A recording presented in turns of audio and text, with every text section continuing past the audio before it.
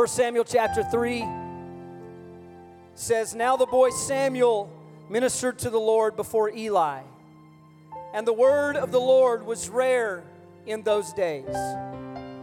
There was no widespread revelation." The King James says there was no open vision, no frequent vision. "And it came to pass at that time, while Eli the high priest was laying down in his place, and when his eyes had begun to grow so dim that he could not see." Listen to this. It says, "And before the lamp of God went out in the tabernacle of the Lord where the ark of God was, and while Samuel was laying down, that the Lord called Samuel, and he answered, 'Here am I.' And so he ran to Eli and he said, 'Here I am, for you called me.' And Eli said, 'I did not call. Lie down again. Go back to bed, boy.' And the Bible says the Lord called again, 'Samuel.'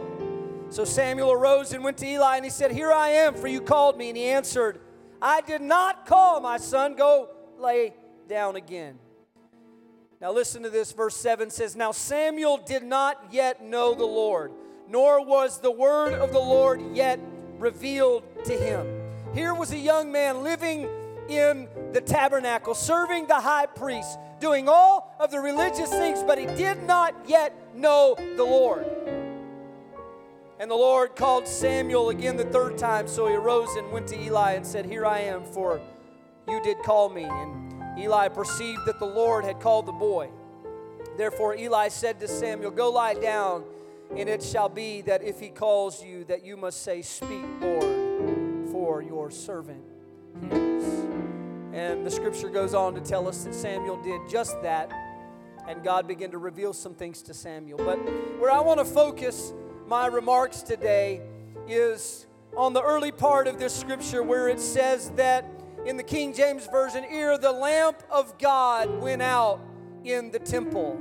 Because every morning and evening, two things would happen is the priests would come in and they would light the golden lampstand according to Deuteronomy. And in the evening, when the flame began to fade out, the scripture makes note that this is when Samuel laid down and God began to speak. And so I want to preach to you for a few minutes from this subject, hope for a dying flame. Can we pray right now? Lord God, I ask that you would minister, that you would speak to somebody in this place today, God, that you would awaken the fire in somebody's soul today, God. I pray, Lord, that you would let fire from heaven consume us before we leave this place, God. In the name of Jesus, I pray and ask it according to your will. God bless you. You can be seated. 1 Samuel chapter 3 holds a unique place in the timeline of Scripture. And I just want to get in there and live for a minute so we can see what's happening when God begins to talk to Samuel, because God is just about to lead Israel through a dynamic cultural transition. On the horizon is the end of the age of the judges, and soon they will anoint King Saul, and the people will ask for Saul, and soon kings will lead the nation of Israel. And context is everything in this passage, because the conditions of the world around the boy Samuel give meaning to his personal experience. They give enlightenment to how God begins to respond in the onset of darkness. They reveal to us what God does when humanity begins to drift away from deity. And so here we see that Samuel is living in a time where the priesthood has become a profession, where the high priest Eli has not attended to his duties according to the word of God. And Israel is no longer looking to God-led, Spirit-led men to lead them into their future. They're looking to kings that the people would choose. And this is the context for which Samuel is living in. The words of the first verses of the chapter are calculated and measured, each perfectly chosen to set the scene. The Bible says the word of the Lord was rare in those days. Samuel was living in a time where people weren't hearing from God as much as they used to. The ears of people were not quite as attuned to the Spirit. He was living in a day where there weren't many prophets walking around. There weren't many people who were tapped in and connected to what God was speaking and God was saying in the hour. The word of the Lord was rare in those days. The King James Version says it this way: the word of the Lord was precious in those days. And I would say that it's always precious, but what it means is it was unique for someone to hear from God in the day that Samuel was living in. It was unique and rare for somebody to be that tapped in to what the Holy Ghost was saying. It says the word of the Lord was rare in those days, and there was no open vision. It wasn't that God wasn't working. It was that people could not see what God was doing. It wasn't that God wasn't moving. It was that perception was off, that there was no open vision. They were confused by the noise, distracted by the dilemmas of their day. Their vision, the Greek or Hebrew word there is kazon, their dreams and revelations were not open. They didn't understand what God was doing, where God was leading them, what their purpose was, what their place in history was. There's no open vision in Samuel's day. There's no open vision in the priesthood. There's no open vision in the temple. There's no open vision in the tabernacle. People are just confused and their vision is closed. They can't see what God is doing and why God put them where He put them. There is no kazon, there is no dreams and visions. It was a day of dying dreams, a day when people looked at the world and could not easily recognize the hand of God at work. They couldn't conceive or grasp the dream, the purpose, the vision that God had placed before them. And the problem was progressive, because time and circumstance had pulled people away from God. People were drifting because the tabernacle and the temple was a mere shell of what it was supposed to represent. And church became all about religiosity and routine. The candles were still lit every day, but there was no real fire in the house. The priests were still performing their duties. They were still carrying out the commands of God, but there was no fire in the ministry. They were still doing all the things, and it looked to the average observer, to the casual eye, as if everything was clicking right along, but there is no open vision. People are not hearing from God, and when people aren't hearing God's word, the vision begins to die. That's why you need to go to church. Is that all right if I digress for a moment?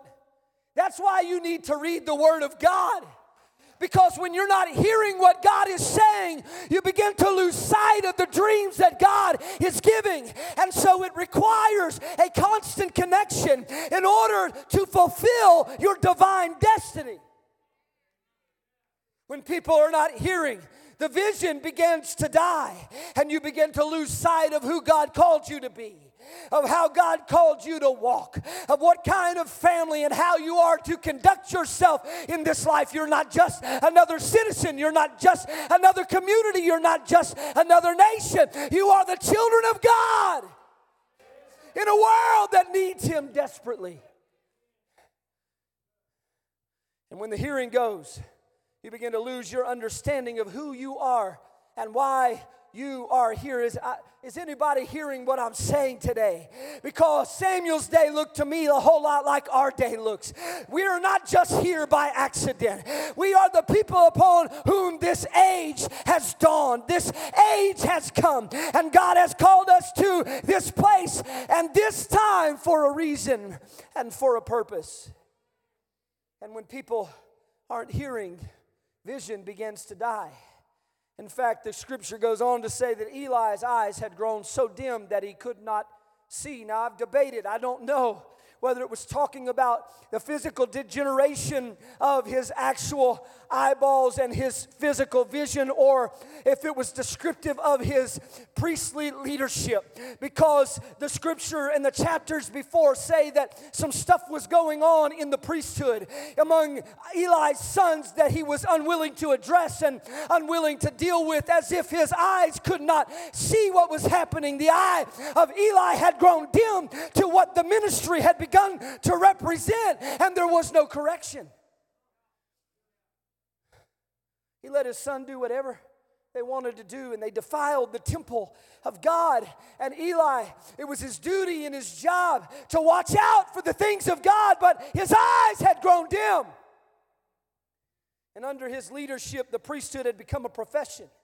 They're physically carrying out the ministry of the temple, but their hearts have grown far from God. And they're going through the motions, and Eli has turned a blind eye to it all. His eyes had grown dim, and Samuel did not yet know the Lord. The scripture, chapter 3, verse 7 says Samuel did not yet know the Lord. Now, pardon me if I just rewind for a second, because Samuel was the product of a woman named Hannah. And Hannah was a woman who had a barren womb, and she just couldn't live with a barren womb. And so she entreated God in the same tabernacle that Samuel would one day grow up in. And she said, God, give me children lest I die. Lord, I've got to have children. I need to have a child. And she got beside herself in prayer. So much so that Eli, whose eyes were dim and couldn't see what was happening right in front of him, marked her mouth. He slapped her in the face and said, woman, stop acting crazy at church. Man, you try that. I'm not going to try that. Samuel was the miracle child of Hannah. And when Hannah had that baby, she said, I'm giving my baby to the house that gave it to me. I'm giving my baby back to the one who gave him to me. And she put Samuel in the priesthood from the time that he was a baby. Now listen, y'all don't get any ideas. Y'all don't start dropping babies off this week, because we don't want to watch them. But something got a hold of Eli. And Eli said, you know what, we'll take him. And they began to raise this boy in the house of God.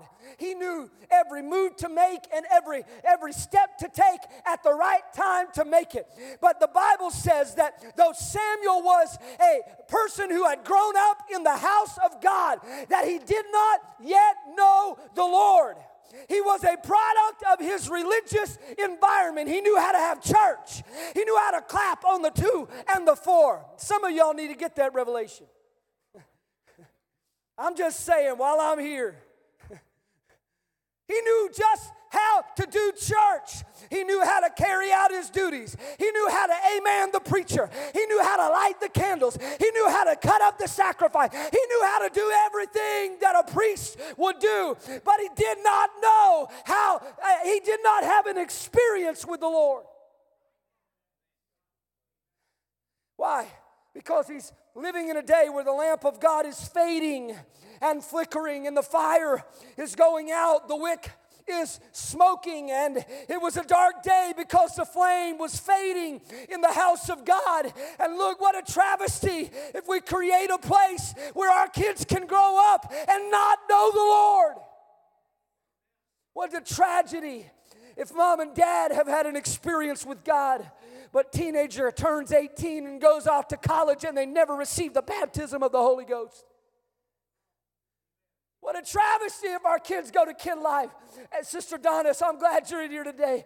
And what if they go out and they never know the Lord? You see, we're not just about routine and form. We are the church of the living God. We are born again in the fire of the Holy Ghost. And Samuel didn't know the Lord because of the culture around him. He's living in a day where the lamp of God is fading, and it's a dark day because the flame is fading. God chooses this evening time where the flame is about to go out to begin to speak to Samuel.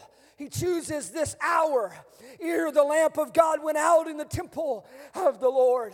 Just before the flame is extinguished, the voice of God speaks.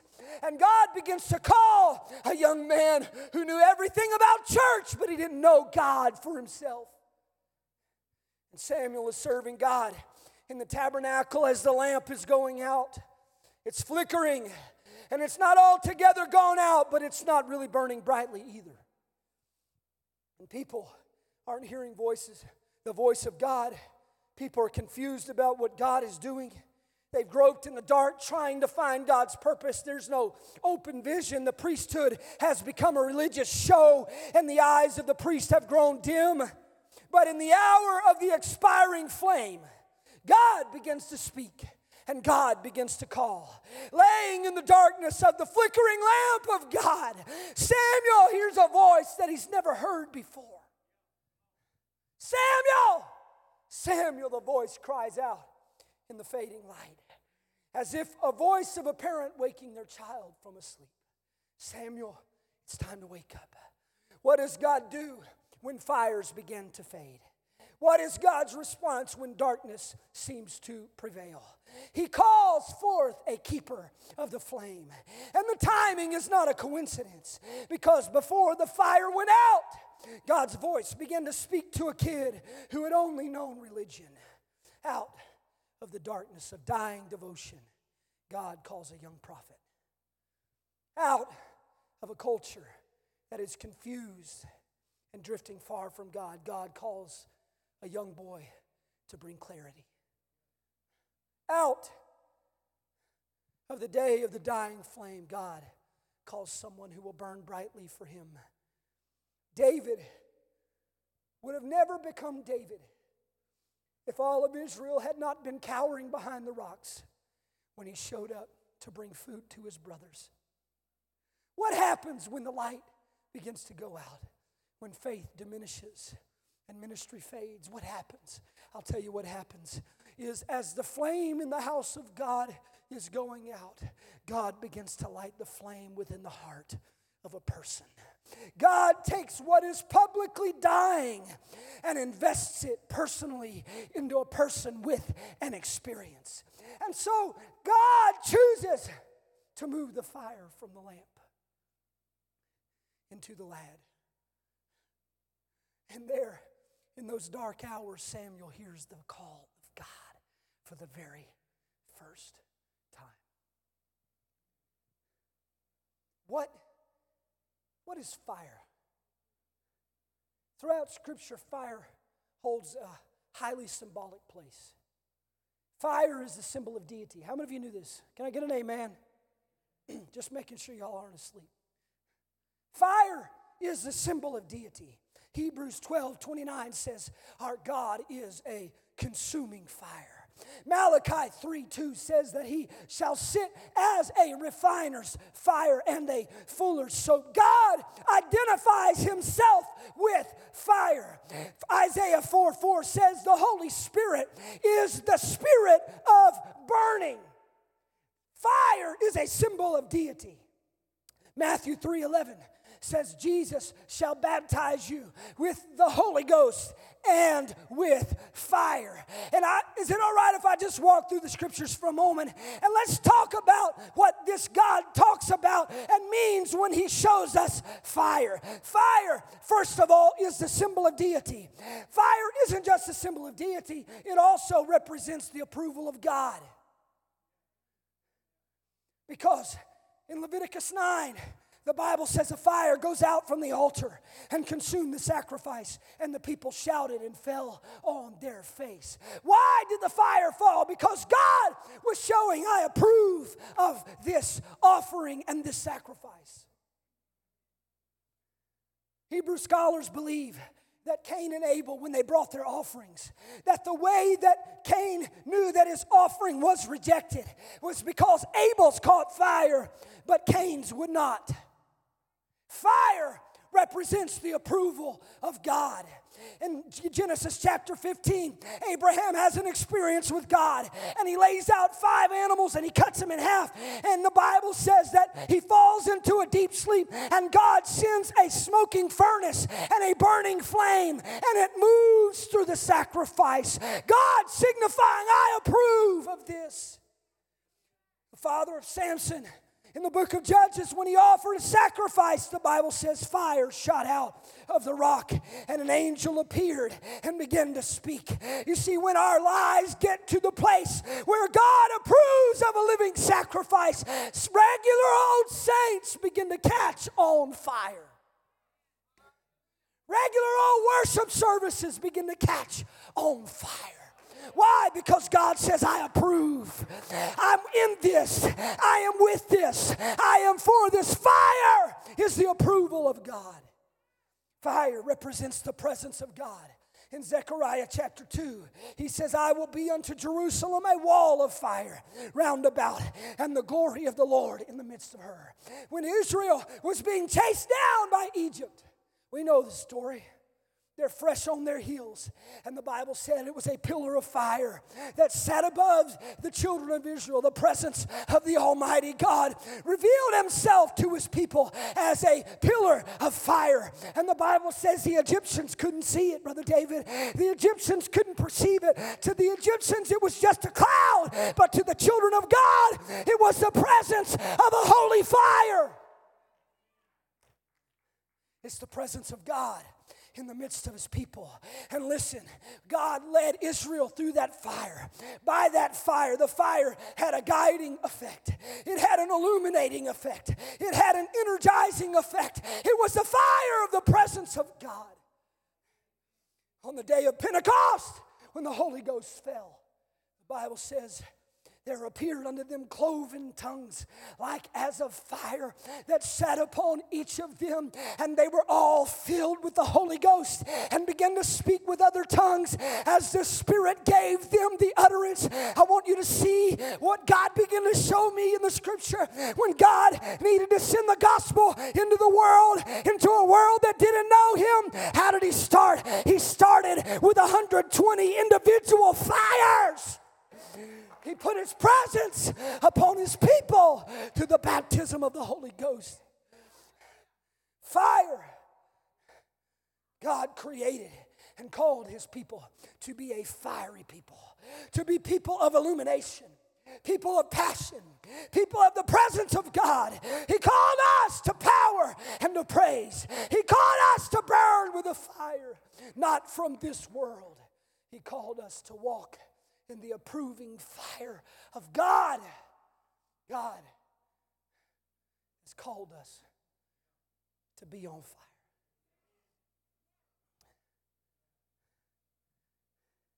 You know, fire once was thought of by the ancient world as one of 4 basic elements. Maybe you remember the band Earth, Wind, and Fire. Harkens back to that. Amen. Maybe you remember that. But they thought fire was one of 4 elements, but modern science tells us that fire is not an element at all. In fact, fire is a chemical reaction, the same in many ways as a melting glass of water. Fire is the visible effect of the process of combustion, a special type of chemical reaction, and it occurs between the oxygen in the air and the fuel. Oxygen, fuel, and heat are the triangle of fire. You need all 3 in order to start a fire. And listen to this.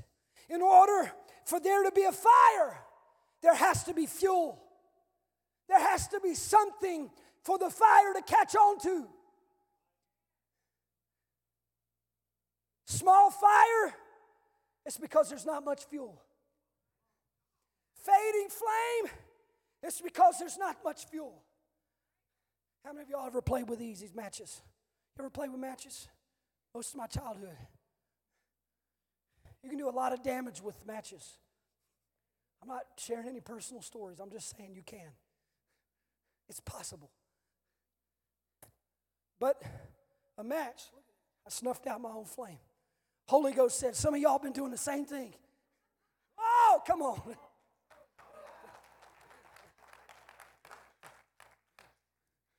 Y'all hang with me for a minute. I'm going to try not to breathe on this flame. You see why that died is because the carbon dioxide from my breath took away the oxygen. And it didn't matter how much there was because there was no oxygen. You know, the Bible says that the Spirit is the pneuma, or the breath of God. We need the breath of God in order to have a holy fire. But the reason that this is not a big fire is because there's not much fuel. I can't even keep it lit. There's not much fuel to it. And so the fire dies out because there's not much fuel. The fire goes out. Proverbs 26 says this. It says that where there is no wood, the fire goes out. Because I can take the same match and I can put it into some kindling. And I learned this, that when my son and I, he went to Boy Scouts twice, just long enough to make a fire, just long enough to learn how to make a fire. I learned this, that how you set up for a fire matters. You don't just take a log and light it with a match. You got to have some kindling for the fire. In fact, you put some kindling down and then you put some small sticks and you cross them up so oxygen can flow through, and then you put some bigger sticks on top of that, and then on top of that you put some even bigger sticks, and what happens is from a very small place, from a very small spark into the right kindling, the fire begins to catch and it begins to move through the fuel. The reason some of us are no longer on fire for God is because there's no wood on the fire. I came to preach today. I don't have to preach a whole lot longer, but before you get out, I'm going to get you. Because the Holy Ghost has been talking to me all week. The reason that our ministries turn out weak sometimes is because there's no fuel on the fire. The reason that we're not impacting our world, the reason our neighbors are not saved is because we've not put any wood on the fire. We live in the day of the dying flame. And what does God do when the flame is dying? He goes back and he finds some kindling. And he says, I may not be able to get the whole tabernacle. I may not be able to get the whole priesthood. But I can get one boy with an experience with God. And I can get a big fire out of some small kindling. Why is your fire going out? Why do you come to church and your praise lacks the power that it used to? It's because you've laid no wood on the fire. Personal prayer is like wood on the fire. If I come to the house of God to talk to somebody I hadn't talked to in a couple weeks, to visit with somebody, it's going to be a different experience than if I've been laying wood on the fire all week. Personal Bible reading is wood on the fire. Serving God and ministering to others is wood on the fire. And you know, it's interesting because once a match burns up, you ever taken that burnt piece of match and tried to burn it again? It won't work because there's nothing left that's consumable in it. And you know what the Holy Ghost began to speak to me? Is what I begin to see in Samuel's day, and I see it echoed in ours, is there's not much for God to consume because we've given it to everything else. We've given our time, our energy, our effort to everything else but the kingdom of God. And if there's a meeting, and if there's a prayer service, if there's something going on, we don't have time. There's not much to be consumed. Oh, come on. You make it to everything your kids are involved in. You make it to everything. Your family makes it a priority to show up to what it wants to. But if you want the fire to burn again, you've got to make some wood for the fire. You've got to make some room in your life for God to move and for God to burn. And the reason for the fading fire is the lack of wood. Because we prefer, let me preach to you. You can go to another church and they'll pat you on the back. But I want to preach to somebody because our world is dark and it needs a burning church. The point of coming here isn't just for us to be patted on the back, made to feel good and go home. We are created to be salt and to be light. We are created to have a dynamic impact in a dark and dying world. We were created to burn. We were made to burn. God started out all with the fire of the Holy Ghost, and He intended for us to keep the flames burning. Because when somebody comes here and they need healing, they need the fire of the Holy Ghost in the house of God. We want it easy. We want it convenient. We want it all programmed and packaged nicely where there's not much sacrifice. Make it easy on me, preacher. Don't call a last-minute prayer meeting. Hey, I remember when I was a kid, you never knew what was on the church calendar. The church calendar was more like a suggestion. Because if my dad, the pastor, started feeling the Holy Ghost say, we need to pray this week, guess what we did? We prayed. We never had 21 days of prayer growing up because it was 365 days of prayer. And some of y'all that did the 21 days, thank God for it. But you ought to just go ahead and stretch it out and make it 365. Because as much wood as you will put on the fire, the bigger and brighter the flames will burn. Listen, I've come to preach that there is hope for a dying fire. Some of you have come and you say, I just don't feel it like I used to. I'm not getting the same thing. Some of you contemplated going elsewhere and trying something different. And let me tell you, the answer is not in switching churches. The answer is not in all of this other stuff. It's how much wood are you putting on the fire? It's not about my convenience. It's not about that, but where there is no wood, the fire goes out. God called us to be a burning people, a passionate people. And God reaches down in the middle of a dying, dark, religious world. And he picks up one young man. And you know, the next time we see Samuel in Scripture, I searched the pages to say, where does he show up again? You know, it's funny, the story. God speaks to Samuel. You know what he tells Samuel? I'm fixing to judge Eli, the guy that's raised you. Fixing to judge him and his sons. And Israel's about to lose the ark. And some bad things are going to happen. Little 12-year-old Samuel comes back in the next day and Eli says, well, what did God say? Well, the funny thing is, Eli, your name did come up. But after that moment, we don't see Samuel again until after the ark has been gone for 20 years. The ark has been gone. But let me tell you something, the fire never stopped burning. The lamp was going out in the temple of God, but when it went out in the temple of God, it settled inside of a young man.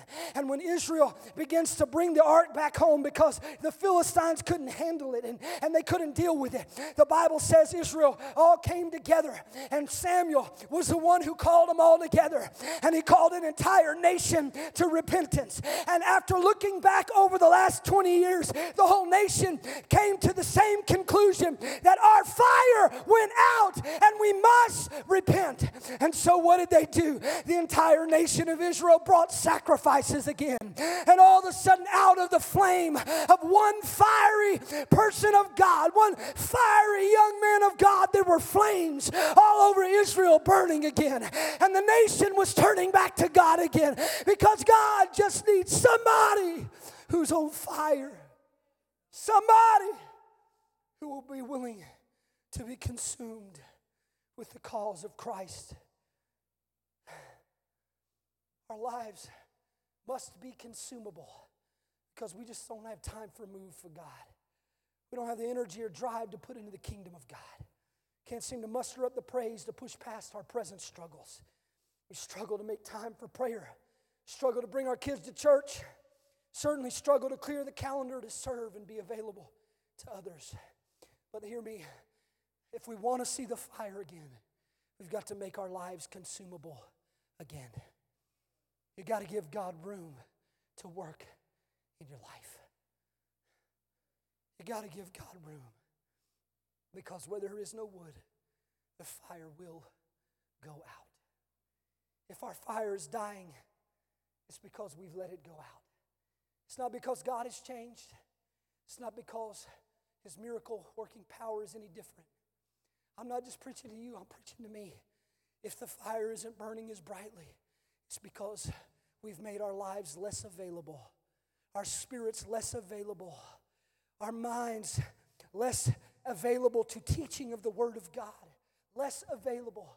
And as we are less available, the fire and the flame begins to diminish. God is speaking to a Samuel in this room. Samuel, I'm calling you to be a fiery saint of God. We're living in a day of fading fires. Some of you have all but given up because you feel like you've let God down. Let me just speak to this for a moment before we wrap up here in just a few. Matthew 24:12, Jesus said that in the last days, because iniquity shall abound, the love of many will wax cold. Because of the activity and environment of sinfulness around us, many will lose their fire. What we need in this day and in this hour is a rebaptism of holy fire. Paul told Timothy, he said, Timothy, stir up the gift that is in you. Rekindle the dying flame. Fan to life, one version says, the flame of God that is within you. And I pray that someone is hearing me in the Holy Ghost today. More than ever, our world needs a church that is on fire for God. A church that is consumed with passion for God's purpose. A church that is able to react and to respond to God's presence by being consumed with His purpose. What is fire? Fire is not an element, it's a reaction. And some of us simply don't have the fire because when God moves, we don't react. When God speaks, we don't respond.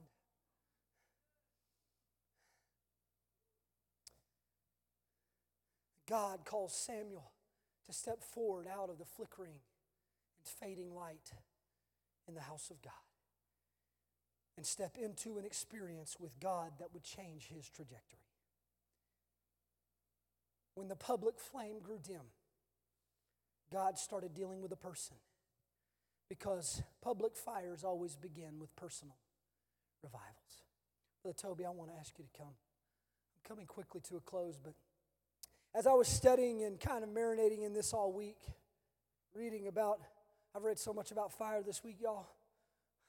I feel like my clothes smell like smoke. I came across again the story of Muhammad Bouazizi, who in 2010, he was just a simple Tunisian street vendor. The autocratic government that he was living under, that oppressed its constituents, took a step too far with Muhammad. They seized all of his assets and stole his business away for whatever contrived reason. And Muhammad would not take it anymore. He literally stepped out into the street and he set himself on fire. You might remember it in the news. They called it the Arab Spring. And the images of that one man on fire spread around the Muslim world rapidly into the surrounding nations. And before hours had been spent, millions of people began to pour into the streets to protest the autocratic governments that had oppressed them. Then a move of democracy, the likes of which the modern Muslim world has never seen, started because one man had had enough of the darkness. One man had had enough, and he set himself on fire. And when he caught on fire, the whole rest of the Muslim world did too. 5 governments began to buckle, and soon dictatorships began to fall. And people began to gain a voice in their world where they did not have a voice in their world. It changed. It lasted for several years. From that moment, kings were brought to their knees because one person, one man, set himself on fire. Just one man. It just goes to show you what can happen when one person catches on fire. One person catches a blaze. I'm preaching to somebody right now who wants to stand together in the Holy Ghost. That God wants to start something great through you. God wants to see something great happen in your life. He wants to use you in ministry and for His glory, but I promise you it will never happen as long as He has nothing to consume in our life. Sacrifice is what fuels revolutions. And we have a world that is confused. We have a world that is dark. Young people are being fed the lies of transgenderism and a movement that would confuse them and carry them far away from the image that God created them in. Listen, we don't hate anybody. We just stand against the lies of the enemy that would confuse. We don't hate anybody. But if we want to reach a world that is drifting far from God, it's going to take more than just showing up to church, folding my hands, putting a bumper sticker on my car. It's going to take some stuff in my life that God can use. It's going to take some time that God can use. It's going to take some prayers that God can use. It's going to take some availability that God can use. And so when we begin to start these ministries this year, you get to decide the size of your fire. How available do I want to be to the kingdom of God? How available do I want to be to see God save the lost? Because God can do it. There's hope for a dying flame as long as there's a person willing to catch on fire. I wonder if you would stretch your hands to the heavens right now. And we're going to begin to pray. Some of you, the very reason that your fire is going out is because you've been holding back from God. You've been holding some things back from God. But I'm going to give you an opportunity at the end of this service to just lay it on the fire of the Spirit. As God begins to speak, maybe it's an amount of money that He's asking you to give. Maybe it's a ministry that He's asking you to join. Maybe it's a Bible study that He's asking you to start. I don't know what it is, but right now God is going to reveal in the name of Jesus. God, I pray in this house that your Spirit would begin to speak to somebody just like you did Samuel in the day of fading flames. God, let your voice speak and call greatness forth out of somebody who's willing, somebody who's available, somebody who loves your cause enough to stand up in a dark and dying hour. God, let somebody catch fire in the Holy Ghost.